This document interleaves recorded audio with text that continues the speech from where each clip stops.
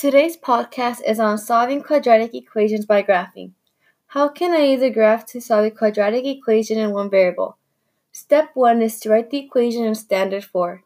Standard form is ax squared plus bx plus c equals 0. Then I graph the related function, y equals ax squared plus bx plus c. Then I find the x-intercepts, if any. Then I solve by graphing. So an example would be x squared plus 2x equals 3.